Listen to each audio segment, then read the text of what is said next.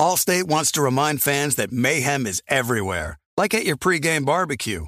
While you prep your meats, that grease trap you forgot to empty is prepping to smoke your porch, garage, and the car inside. And without the right home and auto insurance coverage, the cost to repair this could eat up your savings. So bundle home and auto with Allstate to save and get protected from mayhem like this. Bundled savings vary and are not available in every state. Coverage is subject to policy terms and conditions.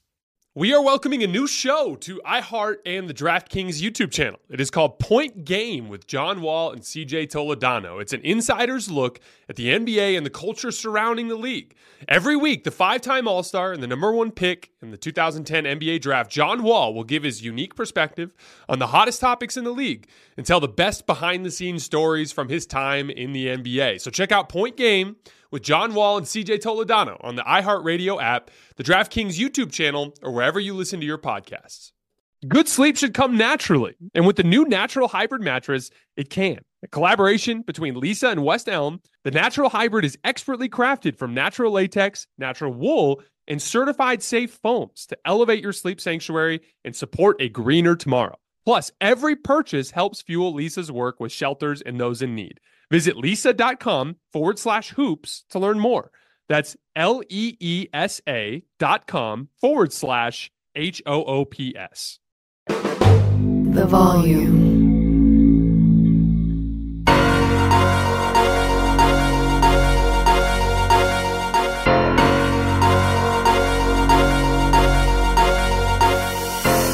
All right, welcome to Hoops Tonight here at The Volume. Happy Thursday, everybody. Hope all of you guys are having a great week so far. We are live on AMP, so if you're watching on YouTube or listening on the podcast feeds, don't forget that AMP is the very first place that you guys can get these shows.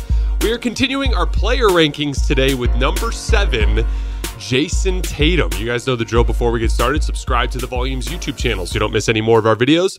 Follow me on Twitter at _JasonLT so you guys don't miss any show announcements. And if for whatever reason you miss one of these videos and you can't get back over to YouTube to finish, don't forget you can find them wherever you get your podcasts under Hoops Tonight. All right, let's talk some basketball. So I was torn between 3 guys for this spot: Anthony Davis, Joel Embiid, and Jayson Tatum. And all 3 of these guys are very, very different players. And they all have cases to be over each other for one reason or another, right? Like Joel Embiid is by far the best offensive player in that group in terms of actual shot creation ability, right? Anthony Davis is by far the best defensive player in that group by a massive chasm. And Jayson Tatum is the most dependably reliable and productive player of those 3 guys by far, right? And so each of them kind of has a unique case. Anthony Davis had this kind of like revolutionary playoff run where his defensive ability warped every single playoff series he was in as he dragged that Lakers team from like a very precarious situation in the standings and an injured LeBron to the playoffs and then all the way to the Western Conference Finals. Joel Embiid literally is the reigning league MVP. And then again, Jayson Tatum, another season where he plays 70-plus games, averages a shit ton of points, does it efficiently, just like he always does. So it was a tough call for me, but I opted for Tatum at 7. We're going to get into the reasons why later, but the gist of it is, for me personally, I'm always going to value a player's ceiling or their singular elite skill more than the total package, because I think that translates better to playoff success in the long run. And the important context here surrounding everything we discuss with Jayson Tatum today, because he does technically have more playoff success than both Anthony Davis and Joel Embiid in recent seasons, although Anthony Davis is a NBA champion from the bubble, which was an incredible stretch of AD basketball. But the simple fact is that, and you guys know that have listened to the show for a while, I've said this consistently, I think the Boston Celtics have had easily the most talented roster in the entire NBA over the last 2 years. And so, again, when it comes to evaluating the playoff success, a lot of that's what's interesting about this Celtics team is they've made the conference finals twice and the NBA finals once in the last 3 seasons. And as we look at it, like it hasn't been overly impressive all the time. And, as we a lot of times we come away from those series feeling like the Celtics underachieved in one way or another. There's absolutely no reason in the world they should not have beat the Miami Heat last year, right? Played with their food quite a bit against the Sixers. Somehow managed to go down 3-2 before they hit the Jets and were clearly better. The Atlanta Hawks took them to 6. Last year, the Heat had that sequence where Jimmy Butler's shooting a pull-up 3 that could have sent them to the finals and sent the Celtics home early. The Bucks without Chris Middleton and extremely limited in their off-ball shooting, just guarding Giannis with 3 guys every time. And that series went to 7 games. Really the only dominant stretch of basketball from Boston in the last couple of years was their sweep of the Brooklyn Nets, which was impressive for the record. And that was when I really came on board with the Celtics defensively, although they haven't been the same team. And so, again, that's the important context as we discuss Tatum today in terms of his team success. Not undercutting what he's done, but the reality is with the amount of talent that has been on that roster, you could argue the Celtics have underachieved. And that is a big part of why I have Tatum down at number 7. A quick recap of this season: 30 points, 9 rebounds, and 5 assists on 61% true shooting. Again, in parts of today's show, I'm going to be somewhat critical of certain elements of Jayson Tatum's game. But when it comes to sheer production, there are very few players in the league that are as consistently available and productive as Jayson Tatum is. As a matter of fact, this is a crazy stat. Jayson Tatum has scored 5,963 points in the last 3 regular seasons, which leads the entire NBA. So he is your total points leader over the last 3 seasons. Luka Doncic was in 2nd place and Joel Embiid was in 3rd place, for those of you who are curious. Some play type data, not very good compared to his peers. He was below a point per possession in both pick and roll and ISO. 0.99 points per possession in pick and roll. Really just lowered by his own shooting. He only shot 38.5% on field goals that he shot out of pick and roll. Watched a bunch of Tatum pick and roll this morning, about 75 clips or so, and just to kind of refresh myself. And really, it's just he takes a lot of really tough shots. When he attacks the rim in pick and roll, he's excellent. When he passes out of pick and roll, like, I'm always blown away by Jayson Tatum's passing. I'd say among like the young forwards in the league that kind of have like a scoring archetype, I wouldn't put him as high as Brandon Ingram. I'd probably have him at the top of that list in terms of the scoring minded. Again, I'm not looking at guys like Luka there. But in terms of that kind of like wing archetype, I'd put Tatum probably 2nd in terms of playmaking in that tier. So I wish he would kind of lean on that a little bit more, but he just took a lot of really, really tough shots. And we'll get to this when we talk about his shot making later on, but Tatum had a miserable shot making season, and that was a big thing that undercut him in a lot of these situations. So again, almost all of his peers are up over a point per possession in pick and roll, not Jayson Tatum. 0.97 points per ISO, once again lowered by his own shooting. When Jayson Tatum shot out of isolation situations, he only shot 34.9%. He was very effective in the post, though, this year. 1.23 points per possession, which is like outstanding. Okay volume. He only did it about a time and a half per game, but he shot really well. 56% field goals shooting out of the post. Really good face-up jump shot. Regardless of the pivot move he'd get to it, he could either turn kind of in a reverse pivot or an over-the-top pivot, face, rise up and knock down that 15 to 18-foot jump shot. Good right shoulder fade, so when he would turn his back and he'd bump you with his right shoulder, he could get into that fadeaway, kind of going over that right shoulder and make it pretty well. Also had some success in face-up situations, just ripping through to the right and going hard to the basket. So that was. He also, like, in general, I liked how quick and decisive he was out of the post. Doesn't, like, sit and stare for a long time. Just gets the ball and makes a quick decision and goes. And has a couple of shots that he can count on there that he goes to. He also again, Tatum's passing is always going to be one of the things that's kind of underrated with him. The Celtics scored 36 points on 30 Tatum passes out of the post, which is, again, well over a point per possession. Again, not a good shot-making season for Tatum. Really good catch and shoot, 62% effective field goal percentage on catch and shoot jumpers. When he was unguarded, he shot 70% effective field goal percentage on catch and shoot jumpers. So, like, if he got to really set his rhythm and get to his muscle memory, that shit was going in the vast majority of the time. But he was 28.6% on pull-up jump shots, according to Synergy, which is really, really bad. Even if you weight it for threes, and again, about 70% of the pull-up jump shots that Jayson Tatum took were threes. It still is just a 40% effective field goal percentage, which again, in pull-up jump shooting, like the minimum allowable for like a good pull-up shooter, in my opinion, is in the high 40s. The best of them are in the 50s, and then Steph obviously breaks the mold and is in the 60s, and I think KD's in the low 60s as well.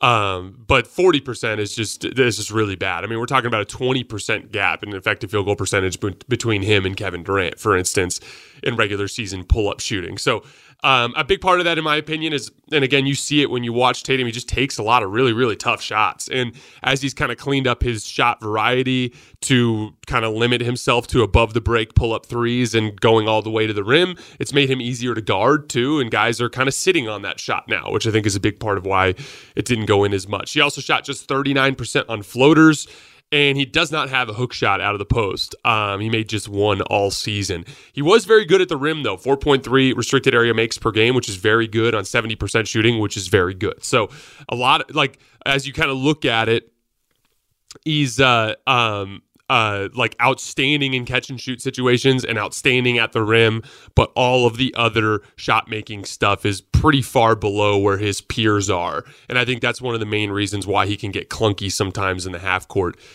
What does that all add up to? He's pretty average shot creator compared to most of his peers. He's an above average playmaker, but he's a below average shot maker. That kind of just comes together for the Tatum half court package. He does bolster his numbers because, again, how do you get to 30 points per game on 61% true shooting if you're just not very good in live dribble shot creation situations? And the truth of the matter is when he does have an advantage, he's outrageously good. He was 1.26 points per possession in spot up situations, not just with the dead eye catch and shoot shooting like we talked about earlier. He's also very, very good at attacking closeouts. There were 30 players in the NBA last year that logged at least 300 spot-up possessions, and Tatum ranked second behind Michael Porter Jr., who's the guy who I always reference as the best at it in the league. So Michael Porter Jr. is the best spot-up player in the league. Tatum's number 2, and that's a big part of why he has the scoring volume and efficiency that he has. In catch-and-shoot situations, in catch-and-drive situations, he's insane. He also scored 393 points in transition this year. That was 8th in the entire league. So not only is Jaylen Brown one of the best transition weapons in the league, but Jayson Tatum himself is one of the best transition weapons in the league. That's a big part of what drives that productivity. So again, if Tatum could figure out the on-ball stuff, he could have some ridiculous scoring and efficiency seasons because he's so good already at the easier parts of the game. Had a super weird playoff run this year. It was kind of an outlier in a lot of ways. Last year, his playoff run was more in line with what his regular seasons were like. Outstanding off-ball shooting and outstanding playmaking, but on the ball stuff, the shot making wasn't good. That kind of continued from last year's regular season into the playoffs, into this year's regular season. But then in this postseason, it was bizarre. His on-ball creation actually went up a level in this postseason. He was 47% effective field goal percentage on pull-up jumpers, which is 7% better than the regular season. Made a higher percentage of his floaters. He was over a point per possession in pick and roll and ISOs and post-ups. So he had a randomly good shot creation postseason, but all of his other stuff tanked. His rim finishing tanked. He shot just 33.8% on catch and shoot jumpers. So ironically, it was all the easy stuff this year that abandoned Jayson Tatum, which was, again, that kind of tells me that it was probably an outlier. But we'll see as we progress forward into the future. Again, Tatum's only 25 years old, and that's a big context thing that we're going to have to keep in mind as we go forward. But, you know, it's funny, as we zoom out a little bit, like him and Jaylen Brown, they're very different players for the record, right? Like Jaylen Brown's way more creative, I think, in some of his shot-making stuff, especially in the mid-range. Tatum's a better defensive player, better passer. You know, I think Jaylen Brown has some scoring highs that are higher than Jayson Tatum, but the two of them they're very different, but they have some similar issues, right? Like, both of them are absolutely top-tier offensive players when they already have an advantage. They'll kill you in transition. They'll kill you in spot-up situations. Tatum's also like super active off the ball. He set 110 ball screens this year, in large part because they would use that to manufacture dribble penetration with the guards, right? So they'd have Derek White or Marcus Smart have the ball. Tatum set a ball screen and slip it. and he would just catch the ball at the foul line, and it would start a 4-on-3, and he would just make the passes out of that because he's such a good passer. That was something they used a lot. He was a very good cutter this season. Tatum made 51 shots running off of screens this year, which was a point per possession. Boston runs a ton of sets where like it's 5-out spacing, right? So you always have 2 guys in the corner, 2 guys on the wing, and a guy on the top. And Boston will run a lot of these like actions for Tatum where like Tatum will be, the ball will be like on the left wing, and Tatum will either be on the top with a guy on the wing, or Tatum will be on the wing with a guy at the top. And they'll just have that guy at the top screen for Tatum, and he'll come over the top, and Marcus Smart will just hit him on the move. And it'll be like Horford setting the screen, and Tatum will just attack off the catch. Or if the guy goes way under the screen, he'll just catch and shoot. And then they'll do the same thing as a flare. So he'll be at the top, and Horford will flare screen for him, and Tatum will just kind of pop over to the wing, and there will be like a quick swing pass for either a quick 3 or a quick drive the closeout type of situation. But Tatum was really good in those situations. Like I said, made 51 shots this year, a point per possession. But the reality is while Tatum and Brown are both awesome in those situations, they're both below average in live dribble situations against a set defense, pick and rolls, ISOs. When all 10 eyes are staring at them in the half court, both of them are a big level below where their peers are. And I think that's a big part of why their offense looks so clunky at times, especially in big moments, especially in the playoffs. The Celtics lost 6 games in this year's playoff run involving clutch situations. So when the score was within 5 with 5 minutes remaining. Again, no team in the NBA this year in the postseason lost more than 4 in the Celtics in clutch situations, and the Celtics lost 6. And a big part of that was their offense. They had an offensive rating of just 94 in those 6 losses. That's 30 minutes of clutch basketball in total, and they just could never get their offense going in those situations, in large part because their 2 best shot creators are not great at that specifically. And that's just something that's going to continue to be a problem until they improve. But I do believe they will improve. We'll get to that a little bit later. A couple of specific issues I've noticed with Jayson Tatum's approach offensively that I think lead to some of his half-court issues. First of all, in an effort to become more efficient overall, Jayson Tatum has basically cut most of the variety out of his game. He used to have used to be a very high-volume post player, he used to take a lot of mid-range jump shots.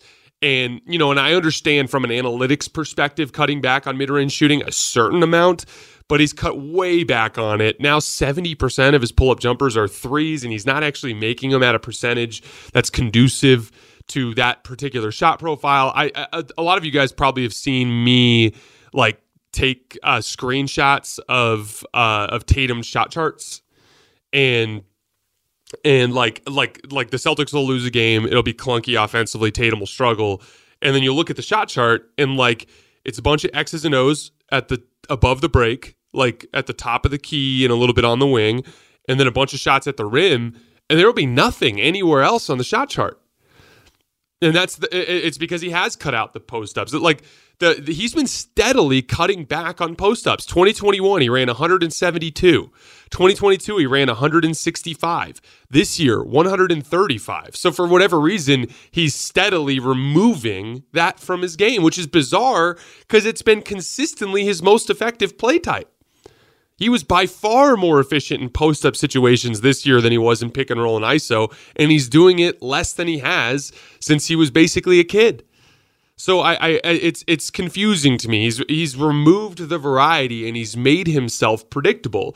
And so that's when you hear guys like Caleb Martin and other guys on the Heat and other guys around the league be like, we're getting up into Jayson Tatum, like ball pressuring him, forcing him to his left, because when he goes left, he's about much more likely to take a pull-up jump shot than he is when he goes right. When he goes right, he's far more likely to go all the way to the rim. When he goes left, he's far more likely to take a pull-up jump shot.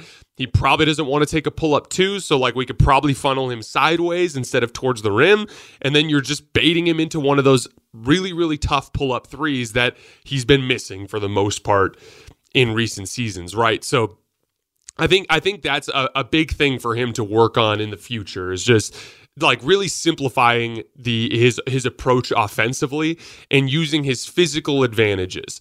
It makes a lot of sense for guys like Damian Lillard and Steph Curry to take a ton of pull-up threes because that's their ultimate elite top-tier skill. That's the thing that separates them from all their peers. And they don't have the amazing physical tools to bully their way to spots closer to the rim and get higher percentage shots. You're Jayson Tatum.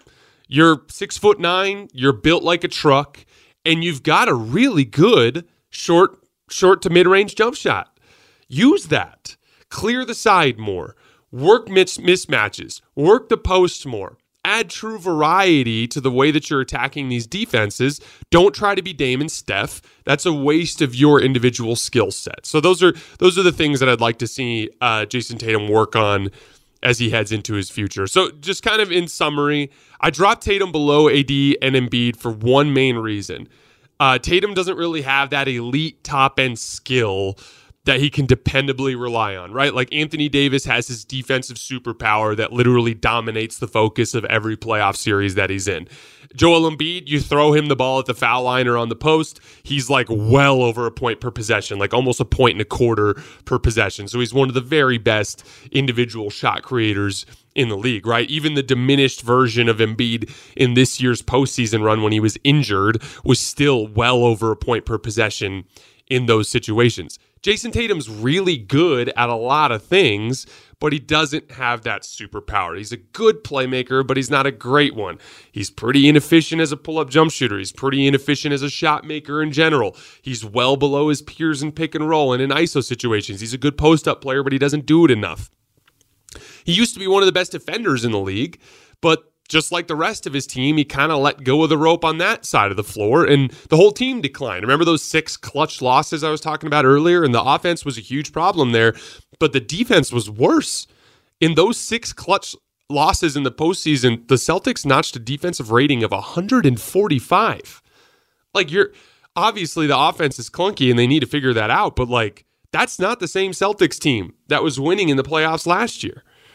145 defensive rating from a team that allegedly has a defensive identity, or at least used to.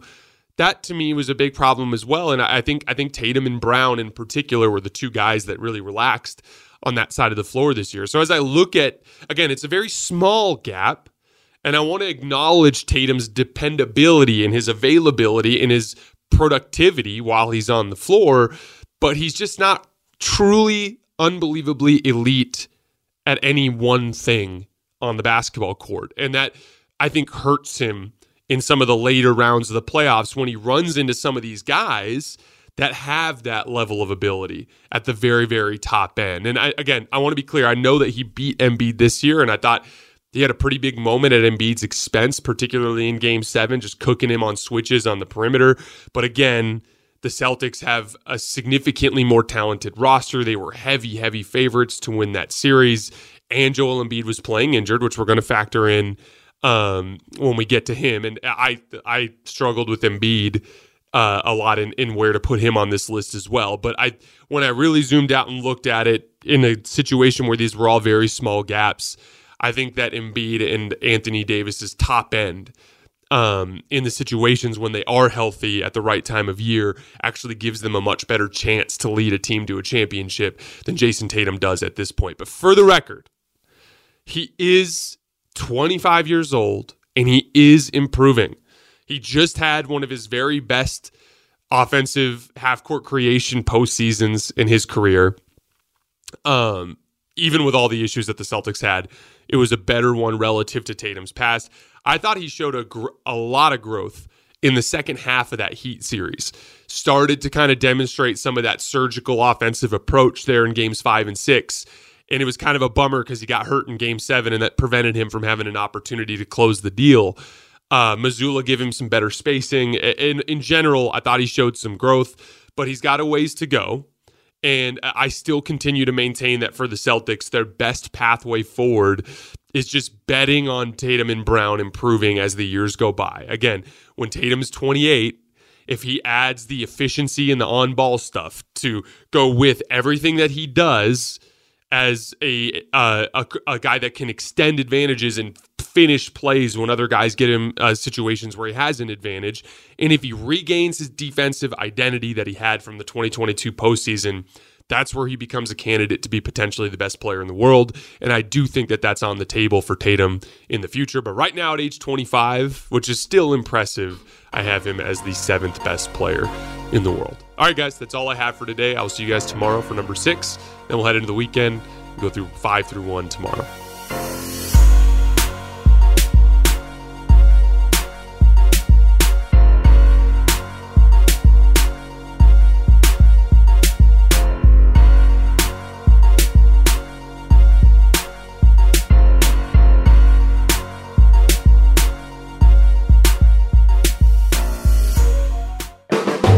The volume.